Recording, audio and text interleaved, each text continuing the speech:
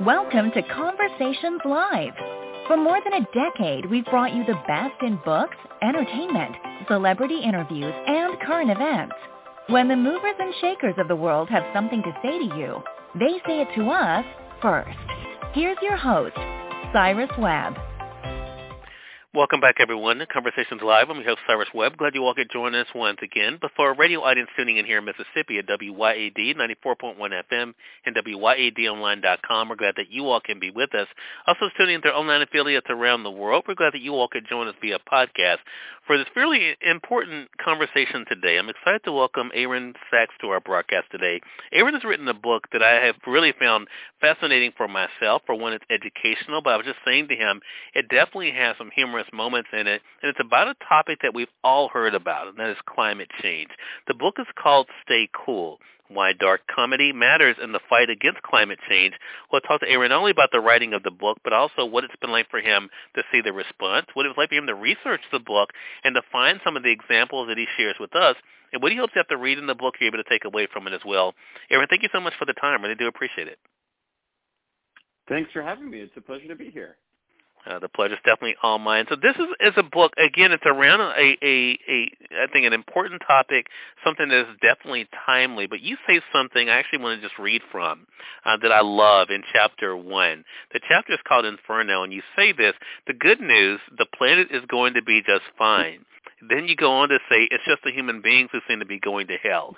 I love the tone that you take with this book. What was it like for you, Aaron, to be able to write a book that is it is about a serious topic, but to approach it in a way that makes people laugh as well as think? Yeah, thanks. That was definitely part of the point. I think there's almost nothing worse than writing about comedy in a way that's completely serious. So yeah, I wanted to engage people with the idea that comedy is important and useful and has been in the past and could be now as we deal with climate change. But probably my most important goal in writing this particular book was to make people feel better. It's like, yes, I want to make them think, but really so many people I know, and this I'm including myself, so many people I know who think about climate change just are in dire need of a morale boost because it's so overwhelming. It really creates a kind of despair or even a sense of trauma for a lot of people. So we just, part of what we need to do is cheer up and get some activation energy to deal with this. Yeah, I love that. And I also like the fact, too, that a point that you make in the book, and you give it in examples that I did not know before, but definitely fit the topic. And that is something we've all heard, or most of us have heard, Aaron, growing up, and that is, it's not what you say, it's how you say it. And you give the example of Jimmy Carter, who may have been very well-meaning in what he had to say about ways that we can be able to help, to, of course, protect the planet and do our part, but it's all in the delivery. Talk to us about that and how you think that's been one way, especially people in public, when it comes to public figures, have kind of missed the mark in the messaging. Yeah, I think Carter was actually a great environmentalist, and there was this famous speech he gave in the summer of 1979, where his basic message was really a good one. He was asking people to carpool more and obey the speed limit, and basically do things that wound up being things we would think of as good for the fight against climate change. But he delivered the speech with what his opponent in the 1980 presidential campaign, Ronald Reagan, started calling malaise. If you listen to Jimmy Carter, he just sounds like he's miserable all the time. And that speech became known as the crisis of confidence speech, and that was meant to reflect the nation's crisis of confidence, but a lot of people took that phrase to mean like Jimmy Carter's own crisis of confidence because he seemed so depressed and uncomfortable. And I think that there's there's that problem, and there's also the problem of the sort of scolding environmentalist or the terrifying environmentalist. It's like if you scold people, then they have a tendency either to feel shame or anger that you're scolding them. And if you terrify people, then they have a tendency to get terrified. And those just aren't good frames of mind for getting things done. So yeah, I've been thinking environmentalists could, first of all, cheer themselves up by using some comedy, but second of all, deliver their message in a more effective way. Before we go any further, and I apologize for not doing this earlier, but I just thought about something. I'm here in the South, and I want to make sure I'm actually pronouncing your first name the way that you normally pronounce it. Do you pronounce it Aaron or Aaron? Aaron, yeah. Aaron, okay. Look, I didn't want to go through the whole 20 minutes and then at the end realize I've been saying your name wrong the entire time. Hey, I answer to anything, like Key and Peele say Aaron, and that's fine with me too. Got you. Well, Aaron, it is. Well, look, to that point, though, that goes to the subtitle that I mentioned to you, Aaron, I wanted to be able to talk about, and that is why dark comedy matters in the fight against climate change. I mean, for our audience here in Mississippi, especially our older audience, that the term dark comedy may not necessarily resonate with them. Talk to us about exactly what dark comedy is and how it does play in well with this conversation we're having today. Sure. Yeah. Thanks. That is an important part of the book. And, another way of saying dark comedy is just gallows humor. It's the kind of comedy that directly acknowledges that you're in a really horrible situation.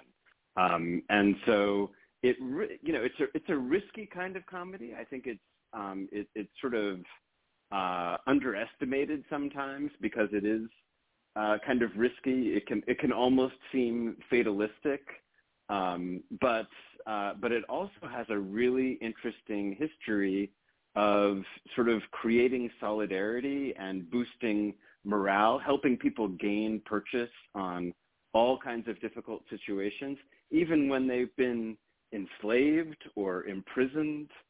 Maybe one of the best and also most surprising examples is that there were lots of jokes being passed around in concentration camps during World War II. People in concentration camps held cabarets and circuses and variety shows. One Holocaust survivor said, we endured some of the worst horrors in human history, but we created theater. And it was straight up a survival mechanism, a coping strategy, a way to say, like, okay, this is awful, but we're going to help each other get through it. So dark comedy is really about a kind of endurance and persistence. That's what it helps to sort of cultivate, and that's something we need right now. Yeah. And that is such a great point. I mean, I'm known in my friend circle, Aaron, as someone who is the more serious and measured. That probably comes at no surprise with anyone who listens to this broadcast. However, I am someone who appreciates humor, and even though I've never thought I've had a great sense of humor, I think one of the things I have definitely learned is that it helps you to discuss things in a way that maybe people would not necessarily listen to. And that brings us to the other point I wanted to mention in the book, and that is the role of young people in this conversation and in this work. You mentioned, of course, young people, the importance of them. I want to actually read something that you wrote in Inferno 2. You say this: thankfully, young people are still watching Stephen Colbert, who has been doing gallows humor bits about global warming for several years. If you can't stop climate change, lay back and enjoy it. Now, that is totally futile. Let's stop arguing about divisive issues like carbon taxes, alternative energy, or walking. Instead, we must come together and do what Americans have always done. We must burn hydrocarbons for pleasure. I want to be clear. I'm not saying we just fiddle while Rome burns. I say we throw the fiddle on the fire, too. I mean, that fiddle is good kindling, which we will need to keep the fire going as the floodwaters rise. Yes, it's going to keep getting wetter. I love this example, so I want to talk about that. What was it like for you to think about and to examine, Aaron, the role of young people in this conversation? Yeah, well, I'm a history professor, so I encounter a lot of young people, and they've been getting pretty depressed as well. Let's see, I've been teaching for about 19 years now, and even at the beginning of that time, college students were feeling pretty overwhelmed by climate change, and things, as you know, as all of your listeners know, things have gotten worse. There's been very little political action, and meanwhile, we're having 100-year floods every 5 years. We're having a fire season that isn't a season anymore because it just lasts all year long. And everybody's noticing. Pretty much everybody agrees that it's happening now, and is worried about it. The young people in our society need to have more of a sense of hope about the future. Otherwise, I mean, it's a basic human need, I think, but I certainly, as somebody who is trying to sort of teach and nurture the new generation, is really hoping that they're going to go on to do great things. And it's a lot harder to be active in our society if you're just constantly depressed. I have found that many of them are already kind of tapped into a sort of pop culture scene where comedy works really well as a communication strategy. And so it's been, it's actually worked really well for me to bring this into my teaching, a more comedic perspective. And that by doing that and seeing the response, that kind of gave me a lot of positive feedback as I was working on this book and struggling with this book, and and even having the book rejected multiple times by publishers who were saying, like, look, it's too soon to joke about climate change. So I'm grateful, actually, to my students and to young people in general for showing me that this actually could be meaningful and helpful to them. It's so interesting hearing you say that, because I think we have movies like Don't Look Up that I think fall into this whole category of dark humor in many ways, in the conversation that we're having today, Aaron. And I think that those things are necessary. I even think about a movie like 2012 that was very serious, had some very lighthearted moments in it. I think definitely helped the movie to move along and to be memorable. Do you think that is one thing that also comes from this, is that we may need to think about the way we change our tone if we want to actually be able to change things, because it is about being able to reach people where they are, and humor can be one of the ways we do that. Yeah, I think humor and comedy are really complicated, and they don't work the same way for everyone. A movie like Don't Look Up was really cathartic for some people who, finally took some pleasure in seeing, a major work of popular culture addressing this, and that was great. But other people did not find it very funny and right. Or useful. There are always people who are going to say it's too soon, and this has been true of all different kinds of humor. There was this. I imagine some people will have encountered the movie The Producers, which was then brought back made into a Broadway show much later. But the Producers was a film from the 1960s by Mel Brooks that had a sort of a play within the movie, as it were, that was called Springtime for Hitler.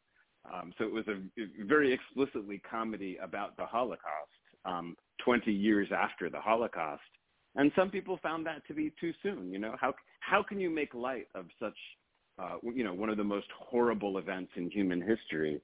But, at the same time, the movie was very popular and has become a classic and has been revived on Broadway, and et cetera, et cetera. So, it works for some people, and I think we need to take those risks. And I think it's totally worth it because, some people are really, really energized by comedy and just, find themselves in a new frame of mind, better able to cope with difficult realities. Such a great point. So what is your hope then, Aaron, when people finish Stay Cool, Why Dark Comedy Matters in the Fight Against Climate Change, when they finish the book, actually think about the examples. What do you hope it does for them in not only being a part of the conversation, but also want to see how they can be a part of the solution?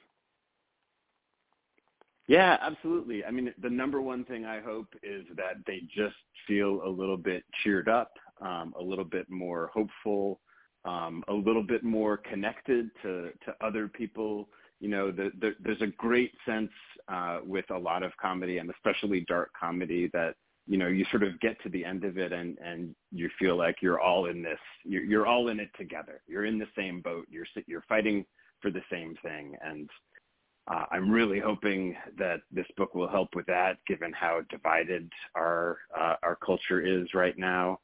But then in terms of actually getting involved, I think one of the best strategies that would-be environmentalists or climate activists can take on that's different from what they've been doing in the past is just to have a sense of humor about themselves. Maybe poke fun at how earnest and self-righteous they used to be. And I think it's well documented that once you sort of, point some comedy at yourself, make yourself the target, make yourself a little bit vulnerable, it's much easier to say difficult things, to get hard messages across to people. So that would probably be my number one suggestion.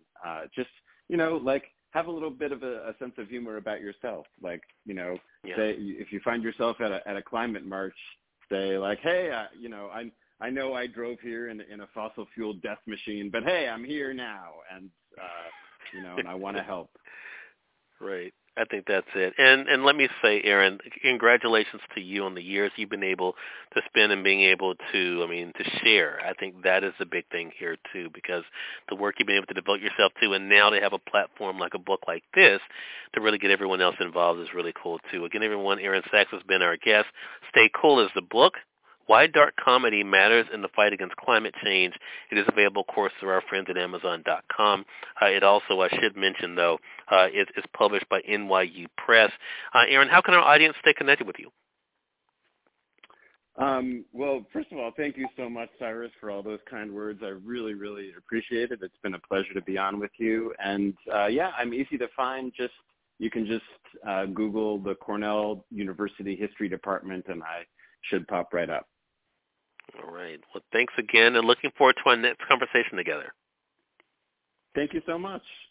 More than welcome. And we thank your audience for tuning in to another great segment of Conversations Live. Until next time, I'm your host, Cyrus Webb. As always, enjoy your day, enjoy your life, enjoy your world. Thank you all for choosing Conversations Live. Let's go make today amazing. Take care.